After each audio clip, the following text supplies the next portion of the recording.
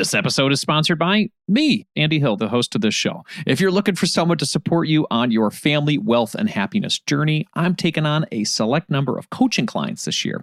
To work with me one-on-one for your family finances, go to marriagekidsandmoney.com/coaching to learn more. The antidote to impulsiveness is forethought.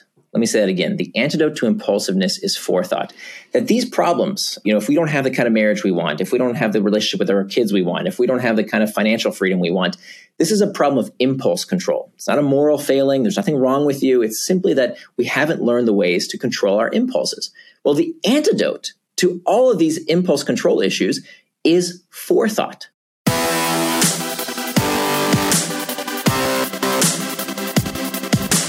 This show is dedicated to helping you strengthen your family tree and live financially free. Welcome to the Marriage, Kids, and Money podcast, everybody. This is Andy Hill, and today we're talking about how we can become indistractable. Technology has done a lot of wonderful things for us over the last decade. Tasks that were once extremely time-consuming or monotonous are now a lot simpler. On the flip side, though, we can become extremely distracted by technology, and it can keep us from focusing on what matters most. And for me, personally, that's family. So what do we do? How can we enjoy the benefits of technology without getting constantly distracted by it?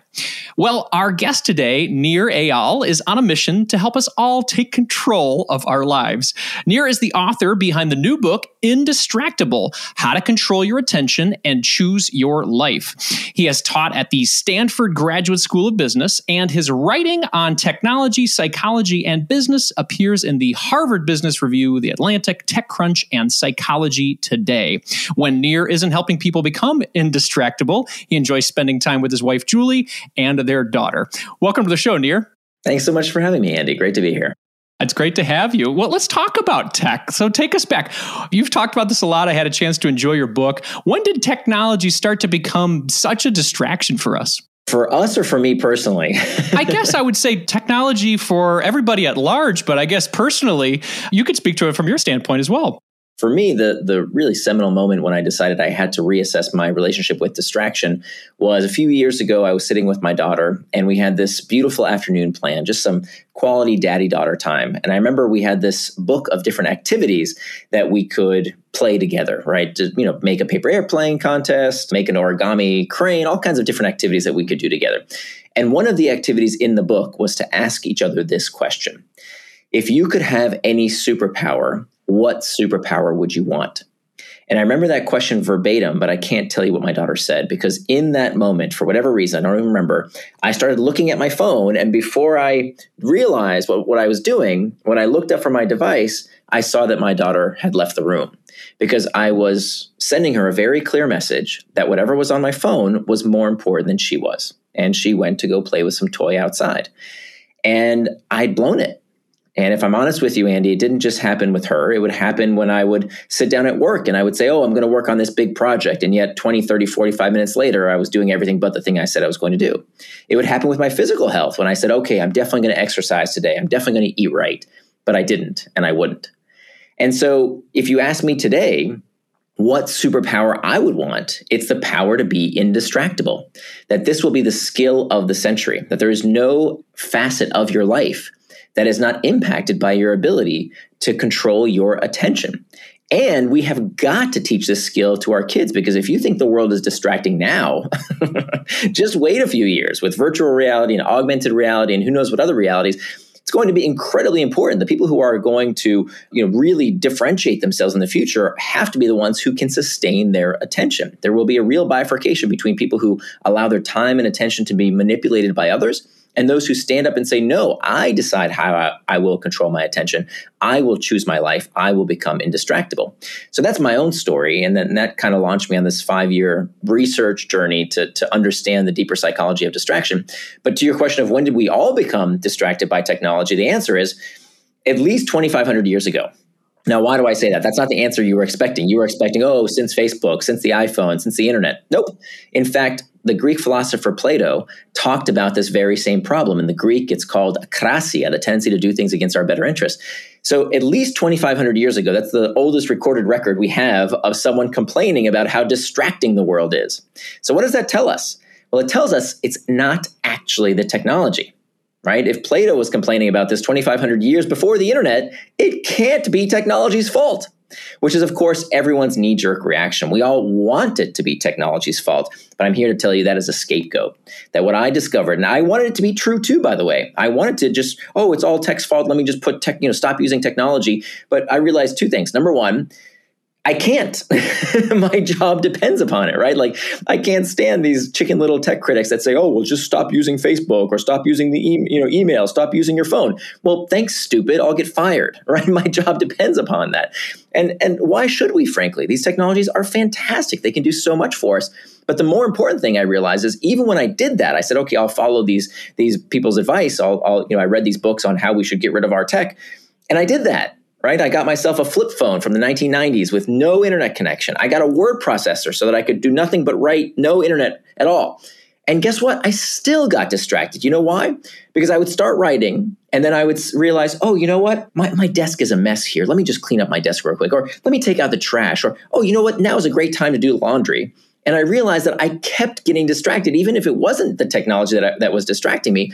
Because here's the bigger truth. Distraction begins from within. It's not about the stuff outside of us. It's about what's happening inside of us. And if we don't understand the deeper psychology of distraction, let me tell you, we will always find a way to distract ourselves. You make a good point in the book about, scheduling your time so that distraction doesn't take over. Can you talk a little bit more about that? Sure. So I think it's important first to describe what is distraction. It's one of those words that you think, I thought I understood what that word meant, but the deeper I went into it, I realized, I had a complete misconception about what that word is. So the best way to understand what distraction is to understand what distraction is not. So if you ask most people, what's the opposite of distraction? They'll tell you it's focus, right? Not exactly. If you look at the origin of the word, the opposite of distraction is not focus. The opposite of distraction is traction. Traction and distraction.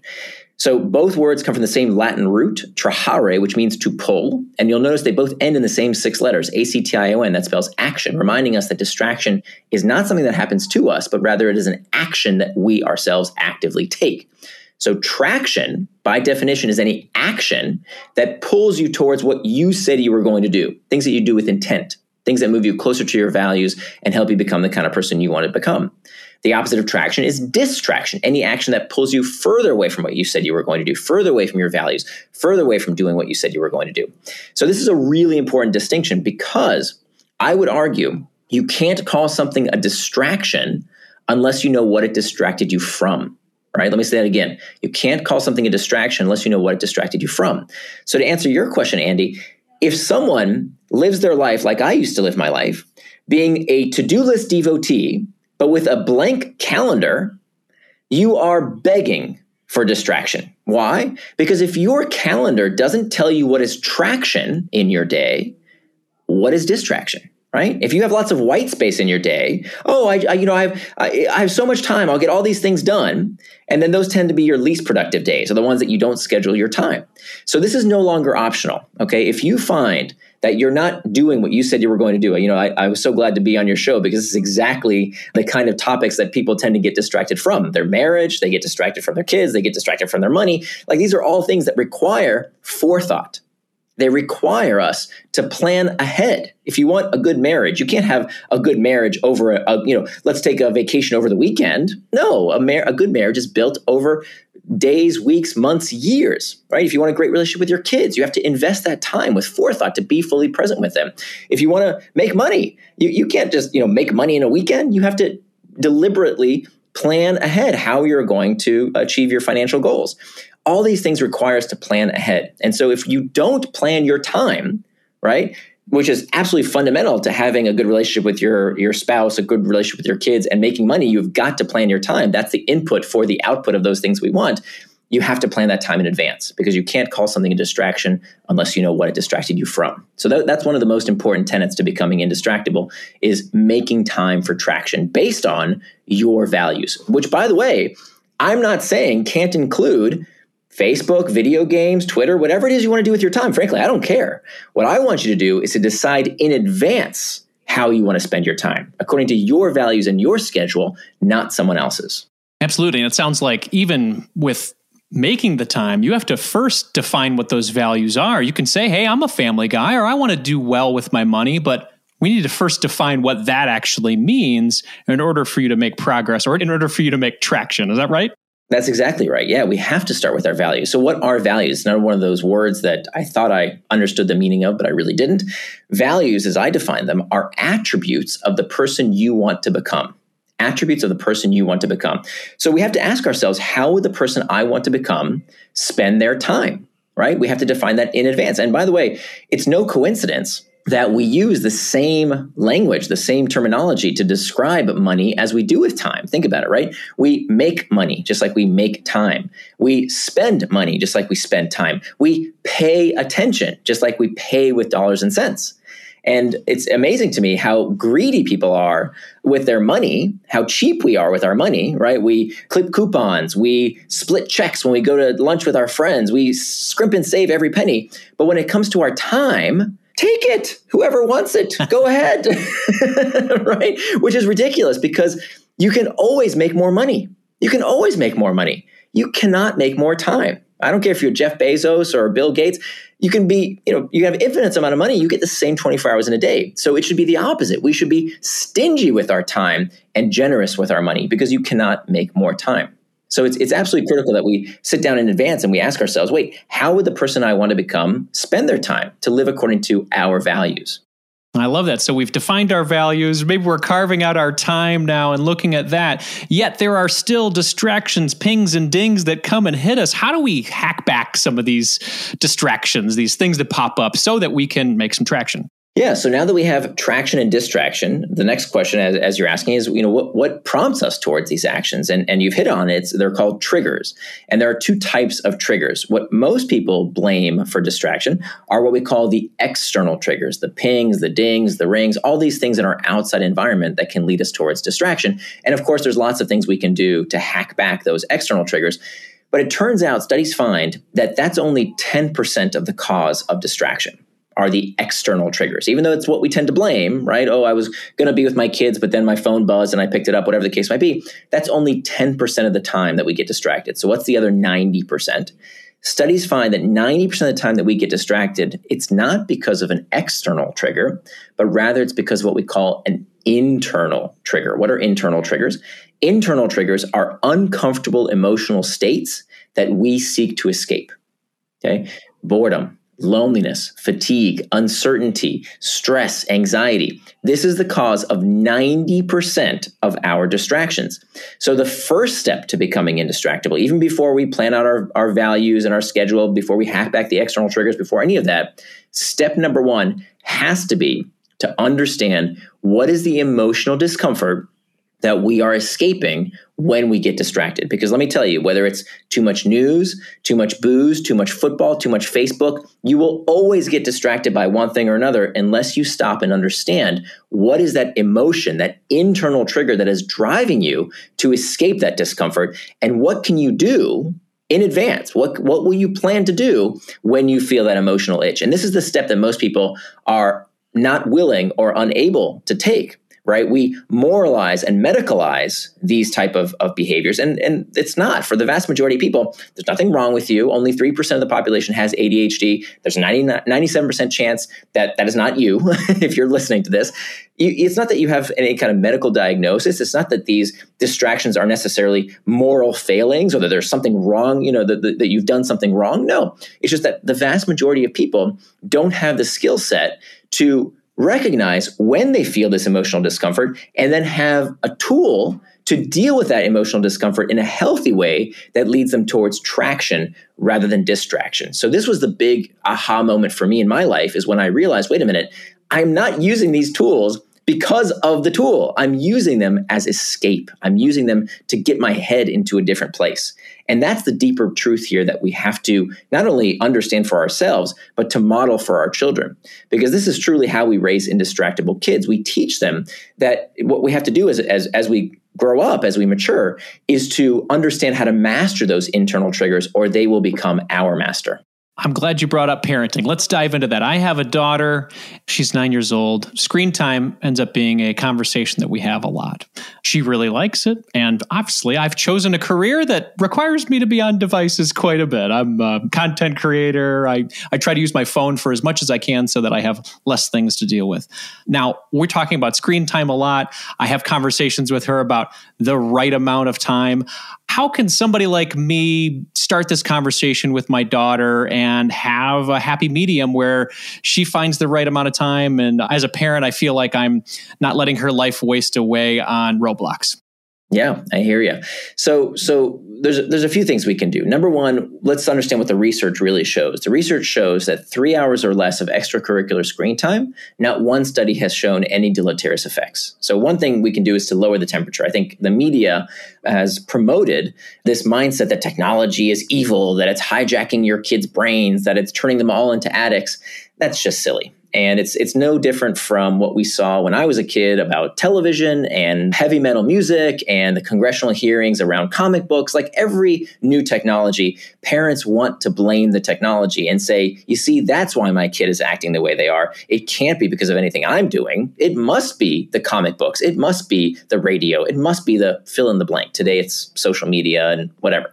So let's lower the temperature and realize that, look, technology can be wonderful. And the last thing you want to do is to fill your kid's brain with fear around technology. Because if you tell them, these unscientific notions that it's melting their brain and they're all going to get addicted to it and it's bad for you. Well, one, they see that's not true, right? So they can see right through that. And two, scaring them about technology doesn't serve their interest because, look, the jobs of the future require them to be comfortable with technology. So there's a lot of good that can come from technology when it's used correctly, right? It's almost like teaching a kid how to swim. Swimming is wonderful. Swimming pools also kill children who drown in them. So you don't want to, teach a kid how to swim by tossing them in the pool and hoping they float. You want to make sure they're ready to learn how to swim and then, appropriately show them the way. And so there's something very similar we have to do with technology, starting with, setting boundaries. So this is very similar to what we do for ourselves around becoming indistractable, is we make time to use the technology.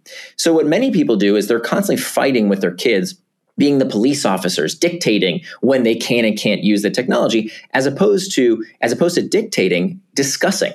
Right? Sitting down with your kid. This is what I did with my daughter when she was 6 years old. We sat down together and we said, look, the price of using this technology, it's not money. The price of using the technology is the time away from other things. Okay, it's time with your friends. It's time with your parents. It's time drawing. It's time reading. It's time doing all the other things you like to do in your day. That's the price of screen time. So let's sit down and ask ourselves, how do you want to spend your time? And by the way, this is exactly what we were just talking about in terms of turning your values into time that we talked about earlier for ourselves. And we asked her, how much screen time do you want? Right? We gave her the option. And I was expecting she'd say all day, but that's not what she said. You know what she said? She said 2 episodes, meaning 2 episodes of a show she liked on Netflix. Well, that's about 45 minutes. Fine. I'm okay with that. But she made the rule. She said how much she wanted. And I said, okay, that's fine. How will you make sure that you don't go over 45 minutes? I asked her. And she thought for a minute and she realized this was, my daughter's 13 now. So this was many years ago. And she realized that we used to have a microwave that was at counter level. So she could go to the microwave and use the timer to set a timer for 45 minutes. And when the timer beeped, she knew her time was up. How amazing is that, right? Because now I've taught her self-regulation and I don't have to be the bad guy anymore, right? She monitors herself, which is a lifelong skill that she has to develop.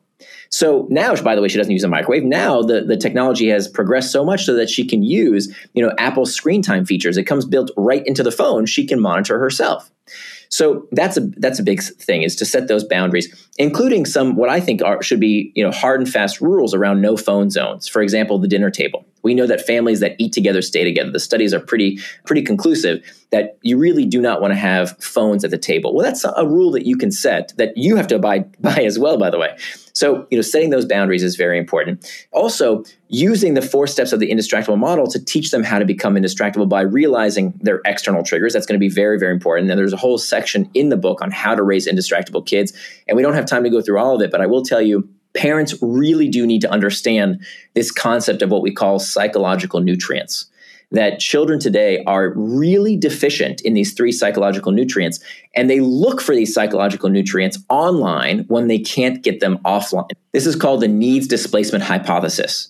So it's absolutely critical that parents understand what kids are looking for in the first place when they go online and use technology excessively. That's very, very important. And then the last thing I would say, and perhaps the most important, is that we as parents, if we want to raise indistractable kids, we have to be indistractable ourselves. I can't tell you how many parents tell me about, oh, my kid's on Minecraft and he won't stop with the social media and she won't get off TikTok. And meanwhile, as they're telling me this, they're checking email on their phone. Kids come pre-installed with hypocrisy detection devices. You may not see their little invisible antenna, but I'm telling you, they are constantly scanning for when you screw up. And they're looking at you as an example. You're the most important template of what it means to be an adult in their world. And so when they see you obsessively on your device, when they see you watching football as opposed to being with the family, when they see you ignoring them and engrossed in something else and distracted as opposed to doing something you said you were going to do, whether it's, I said I was going to work out and I'm not, I said I was going to eat healthy and I'm not, I said I was going to be with you and I'm not, whatever the case might be, they see that example. So the best thing you can do to raise indistractable kids is to learn how to become indistractable yourself and to be honest with them and say, look, I'm struggling with this too. Let's go on this journey together. We'll be back to the show after a word from our sponsor. Are you looking for someone to walk alongside you on your journey to family financial independence? Well, I would love to help you achieve your goals and help your family thrive. I work with couples, individuals, and families all around the U.S. via video chat and can assist in the following areas: becoming debt-free, growing your net worth, crafting and sticking to your budget, reviewing Coast Fire plans, developing strategies to build generational wealth for your kids, and designing your future work optional lifestyle. Doesn't that sound nice? If you're interested in working with me one-on-one, you can book a time with me by visiting marriagekidsandmoney.com/coaching. I would love to help you strengthen your family tree and live financially free. Visit marriagekidsandmoney.com/coaching to learn more, or you can click the link in our show description. If you're looking to improve your financial situation, it helps when you're able to cut out unnecessary costs. Cell phone services are a necessity for sure, but we don't need to be overpaying for them, right? That's why I like Tello Mobile, a phone service worth talking about. We've been fully on board as a family with Tello for over 2 years now, and we are so happy that we made the switch. For us, the reception and data service is better than Verizon, and our costs were nearly cut in half. Tello runs on the T-Mobile network, and it's wowing new customers like us with their rock-bottom prices and stellar service. With over 10,000 reviews, Tello is rated as excellent on Trustpilot, and this is quite rare in the wireless world. Nicole and I went for the unlimited data, minutes, and texting plan for only $25 per month each. Isn't that crazy? You heard that right. $25 is their most expensive plan, actually.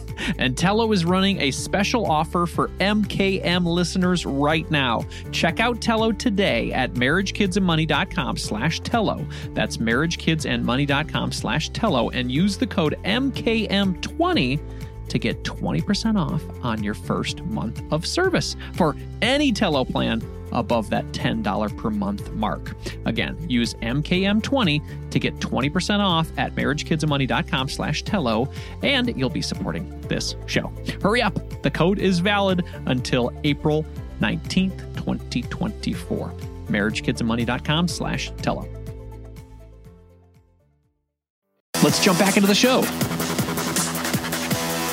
Yeah, I think that's good to be the example. Not only we talk about financially on this show, but also with your relationship with your wife, with your habits as a person. You are managing these devices. Be the example you want to be for your kids. Let's talk about marriage for a second. I know you're married and devices can sometimes come in the way of marriage. Is that something you have seen a lot in your research? And I guess how can people fight for their marriage when it comes to tech? The first half of Indistractable is about things that you can do yourself, how you can become indistractable. But of course, our environments greatly influence our behavior. So the second half of the book is about various contexts in our life. So how you can have an indistractable workplace, how you can raise indistractable kids. And the very last section of the book is how to have an indistractable relationship. And so this is where I get very personal about my own marriage. So my wife and I just celebrated 20 years of marriage. Congratulations. We've been together for 24, but 20 years of marriage. A few years ago, we found that before I wrote Indistractable, a few years ago, we realized that our relationship was really suffering because of distraction. And in particular, I'll be honest with you here, I don't want to get too personal, but our sex life was suffering because night after night, I was caressing my iPad and she was fondling her iPhone, and we weren't being intimate. And so that's when, as I was researching what became Indistractable, I found many techniques that we could apply to our own life. So we started with examining those internal triggers. That's the most important step. What is it exactly that we were feeling, that we were escaping into our phones for in the first place? That was the most important step. Then we made time for traction. Here's what we did. We set a bedtime. Right? Newsflash. We tell our kids, you have to go to bed on time. Sleep is super important, right? You have to go to bed. But do we have a bedtime? Or are we being hypocrites again? We know sleep is important for adults. Why don't we have a bedtime? So we set a bedtime, right? 10 p.m. is now our bedtime. And then we hack back the external triggers. We make sure that we removed all those external triggers from our bedroom. We don't sleep next to our cell phone. That's a huge mistake. If you sleep next to your cell phone, you are asking for trouble because you have to decide in advance. These technologies won't distract you. If the first thing you reach for in the morning is your phone as opposed to kissing your loved one, that's a problem, right? So you want to make sure you sleep with your phone outside. We don't even have a television in our bedroom. I think anything that interrupts sleep or sex needs to go out of the bedroom. No external triggers in the bedroom. If there's a real emergency, somebody will find a way to contact you. The phone can be charged outside. So we removed all those external triggers. But then the last step to becoming indistractable is to prevent distraction with pacts. Now, a pact is a pre-commitment. It's when you decide in advance some step that will make it a little bit more difficult for you to do the thing you don't want to do, to get distracted. So it's a firewall. It's the last line of defense against distraction. So here's what we did. I went to the hardware store and I bought us a $10 outlet timer. And this outlet timer will turn on or off whatever's plugged into it at a set time of day or night.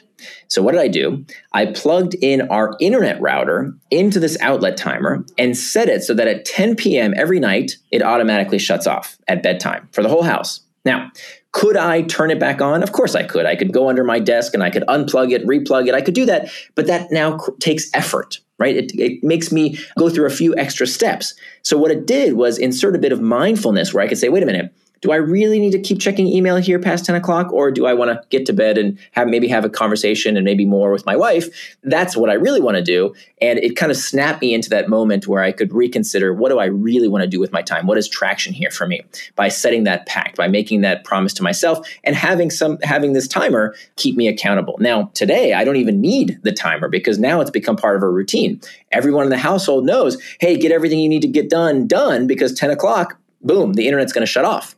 So that implemented that fourth step of becoming indistractable by deciding in advance using this pre-commitment device to prevent distraction with a pact. I like those pacts. I've been using Apple's features where essentially it's just at 5 o'clock, once I've picked up my kids and I'm done washing the dishes for the day, my social shuts off. So yes, I still have the option to go through it and press the I accept my terms of breaking my pact, but at least it's there to stop me, to give me that second look, to be like, okay, are you done for the day? Can you be done for the day? And there are other kinds of pacts, right? There are three kinds. There's what's called an effort pact, which is what we just described here with the internet timer or using a feature that's built into the phone. That would be called an effort pact. There's also a price pact where you put some kind of money on the line. So this is how I got into shape for the first time in my life. I'm at 43 years old in the best shape I've ever been by using price pacts.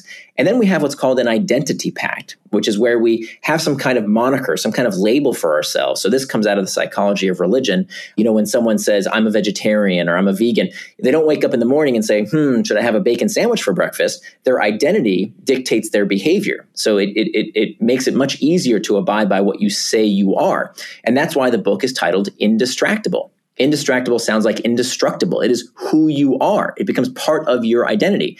And if you've listened this long in the podcast, you can proudly call yourself indistractable too. Whether you buy the book or not, doesn't matter. You are the kind of person who strives to do what they say they're going to do. You live with personal integrity. You are indistractable. And it turns out, the psychology shows us that just calling yourself by that moniker makes you much more likely to achieve your goals and to stay on track with what you yourself say you're going to do. I can see some T-shirts here near that people could wear that literally says, I'm indistractable, huh? Yes. I love it. In fact, it's funny enough, I printed them. I got this idea from a reader who actually did this on their own. They printed the word indistractable backwards. Why did they print it backwards? Because they wanted to see it correctly displayed when they looked at themselves in their mirror to remind themselves they are indistractable. I like that. Yeah, talk about literally wearing your identity. That's very cool. Hey, let's talk to the person who's listening that heard your conversation about this relationship where, you know, the wife and the husband, as you just described it, we're on board. We're putting the TV away. We're putting the devices away. Let's talk about maybe the spouse that's not on board with this. Somebody maybe loves to be on their phone at night. They've had a long day and yeah, it's really important to them. But the other spouse is saying, yeah, we don't have that time. I want to have that more connection. How do they start that conversation with their spouse? Yeah, so it's a great question. And I think it's important to not start moralizing this type of stuff. You know, we don't want to say, oh, you're on video games. That's such a waste of time. What are you doing? You know, because why should we judge how people spend their leisure time? You know, as you said, if somebody finds it relaxing to scroll social media, why is that any different from the person who likes to watch football on TV, right? There's no difference. One is, you know, maybe a newer technology, but any way you want to spend your time is fine. Again, as long as it's done according to your values and your schedule. So the conversation isn't, hey, stop doing that, right? That's going to get you nowhere. That's going to actually make the person want to do it more because of this phenomenon that we call psychological reactance. Instead, what we want to do is, when can we plan time to be together? And so by planning that time in our schedule, right, by putting that time to be together, to be intimate, to have a conversation, to have a whatever it might be that you want to do with your time, now we start instituting this practice of time boxing. And let me tell you, this saved my marriage. we used to have these constant fights in my household around household responsibilities, right? Where my wife would say, you know, don't you see our daughter needs to be fed? Don't you see the trash needs to be taken out? Don't you see the laundry needs to be done? Why aren't you doing it? And I said, honey, if you want me to do something, just tell me. What's the problem? Just tell me, I'll do it, right? I know a lot of men out there have said that as well. In fact, the studies find, believe it or not, even in the year 2021, women take on a disproportionate share of household admin duties, right? Even in marriages where both people work outside the home, this is still the case, studies find. And what I didn't realize is by asking my wife to just tell me what to do, I was giving her yet another job, which is to be my camp counselor, right? Like, it's terrible. So we don't have this problem anymore. Why? Because now, once a week, we sit down for 10 minutes every Sunday night, and we do what's called a schedule sync. We take out each other's calendars, right? We literally take out our calendars on our phone, and we look at the calendar, and we go day by day. It takes us 10 minutes, and we synchronize our schedules so that we know, okay, this responsibility gets done then, our daughter needs to be taken here, then this needs to happen. We synchronize our schedules, including time to be together, right? We have that on our schedule in advance so that there's no more surprises. She knows when I'm going to do what I said I'm going to do. And being that kind of partner that stands up for their commitments, that does what they say they're going to do, which, by the way, I always was happy to do. I was always happy to take out the trash. It's just I didn't know I was supposed to do it. Well, now I know. It's on my schedule. And that changed our life. Let me tell you, it was a breakthrough. So I think starting from that place of, hey, you know, you're really important to me. I want our time to make sure that we have time together. Let's start with that. You know, whether it's a date night once a week, whether it's dinner every night or a conversation or a bedtime, let's put that on our calendars.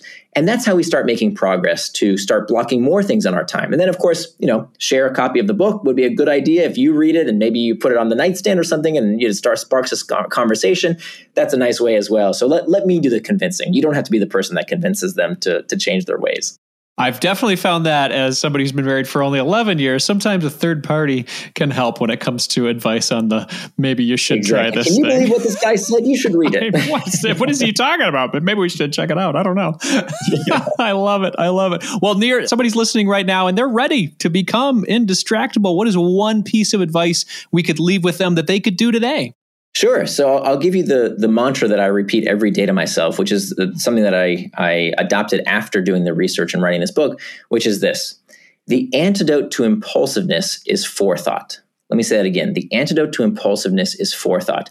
That these problems, if we don't have the kind of marriage we want, if we don't have the relationship with our kids we want, if we don't have the kind of financial freedom we want, this is a problem of impulse control. It's not a moral failing. There's nothing wrong with you. It's simply that we haven't learned the ways to control our impulses. Well, the antidote to all of these impulse control issues is forethought, planning ahead. Right? There is no distraction that you can't overcome if you plan ahead. But if you wait to the last minute, right? If the chocolate cake is on the fork and you're on a diet, you're going to eat it. If the cigarette is in your hand and you're trying to quit, you're going to smoke it. If you sleep next to your cell phone, it's going to be the first thing you reach for in the morning because it's too late. They're going to get you. You have to plan in advance. And so that's why I say the antidote to impulsiveness is forethought, that anyone can become indistractable by taking these steps in advance to make sure that we stay in traction rather than allowing ourselves to get into distraction. I hope everybody will enjoy this because we're going to make some traction today. Let's talk about where people can find this book and then maybe follow you if they want to learn more from you. I appreciate it. Thanks. So my blog is nearandfar.com. That's spelled N-I-R, like my first name, nearandfar.com. And if you go to Indistractable.com, there's actually an 80-page workbook that's complimentary. We actually couldn't fit it into the final edition of the book. It was too long, but it's available. Anyone can get it for free at Indistractable. That's spelled I-N, the word distract, A-B-L-E. So Indistractable.com, and that's where you can download that free workbook. Excellent. Nir, thank you so much. Everybody, I'm an audio guy. I like to learn through audio. Loved the audio book. I listened to it while I was doing yard work outside, going for walks. It definitely gave me a lot to think about in all of these facets of my life, in my work, in my relationship with my kids, and with my wife. So if you are looking to improve yourself in all of these areas, like we try to do a lot on this show, please check out this book. Check out nearandfar.com. Nir, thank you so much for your time today. My pleasure, Andy. Thank you.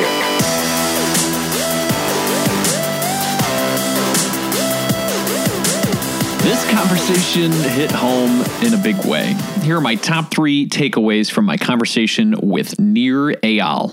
Number 1, distraction is more internal than external. I'm always looking for the hack or the action that can solve my problems. For distractions, it's easy for me to say, these phones are so distracting, or the social media is so distracting. But really, what Nir taught me today was that my distractions are more internal than they are external. In other words, it's not the phone or the social media that's distracting me so much as it is my emotion or my state of being in that moment. Really, do I want to be distracted? Am I bored? Am I nervous? Would I rather not be talking to the person that I'm talking to? Am I doing something right now that doesn't align with my goals and values, and therefore I'd much rather be on my phone? Given that fact, my new mission is to ensure my actions are consistent with the direction I want my life to go in. Perhaps that will decrease my ability to be distracted. We'll see. Number 2, the antidote to impulsiveness is forethought. You heard Nir say that a few times. I know that when I plan my day ahead of time, I am more likely to get done what matters most. If I start my day with no direction, I will end up getting distracted and be drawn toward activities that don't matter in the long run. Maybe they're a quick dopamine hit, like checking how many likes I have on my new Instagram reel. But they are not moving me towards where I want to go. So when I'm doing my best day, I write down my plan for that day in my daily planner. And when I feel lost about what I'm supposed to be doing, I look at that planner and it brings me back. Forethought wins. Number 3, be the example. I know my kids are watching me. Yes, they're individuals and they have their own personalities, but I know that my example will influence the people that they will become in the future.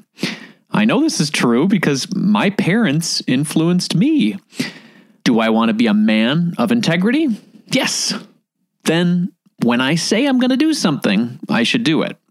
If I say to my kids, we don't look at our phones before bed, I better be willing to do the same thing.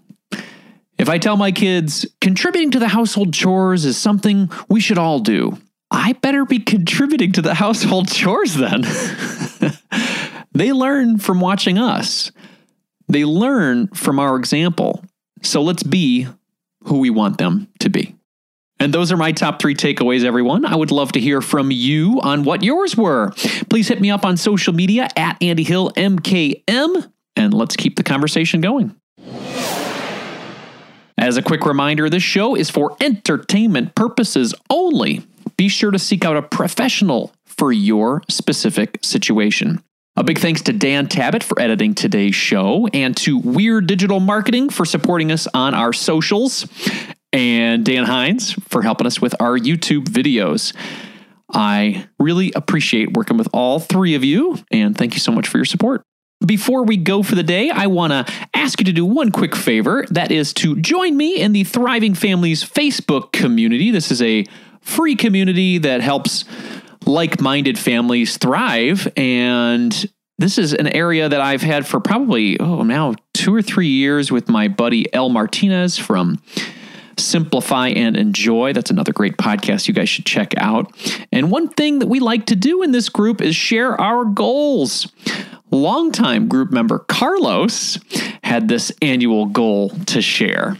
Pay $5,000 on my last credit card, get my savings to 5 digits, and read all these books. And he posted a picture of a stack of personal finance and self-improvement books like Ramit Sethi's I Will Teach You to Be Rich and The Simple Path to Wealth by Eyal Collins. These are all really great goals and great books, too, that I've enjoyed myself. So congratulations, Carlos, for setting this intention this year. This is exactly what we were talking about with Nir Eyal today. It's hard to complain about what you're being distracted from unless you know where you want to make traction, right? And Carlos, this is the Carlos, by the way, everybody. This is where he wants to make traction this year, becoming credit card debt free, increasing his savings to $10,000, and reading some awesome books to improve himself. Can I get a round of applause for our friend Carlos? All right. Way to go, Carlos. Very, very cool. Very cool. Thank you for putting that out there. And now that it's public on a podcast, we're going to hold you accountable, my friend. If you want to join our free Thriving Families Facebook community and also maybe share your goals publicly and have us hold you accountable, please go to marriagekidsandmoney.com/community. That's marriagekidsandmoney.com/community. Again, that's a free Facebook group. If you're not into Facebook, no big deal. Follow me on social media, Andy Hill MKM, in other fashions. We could do that on Instagram, Twitter. That's pretty much it. That's where I'm hanging out lately. Anyway, I hope to see you there in the land of social media. In the spirit of growth and inspiration, I'm going to end the show with a quote today from Jack Welch. Control your own destiny, or someone else will. You are in control of your life, my friends. Carpe diem.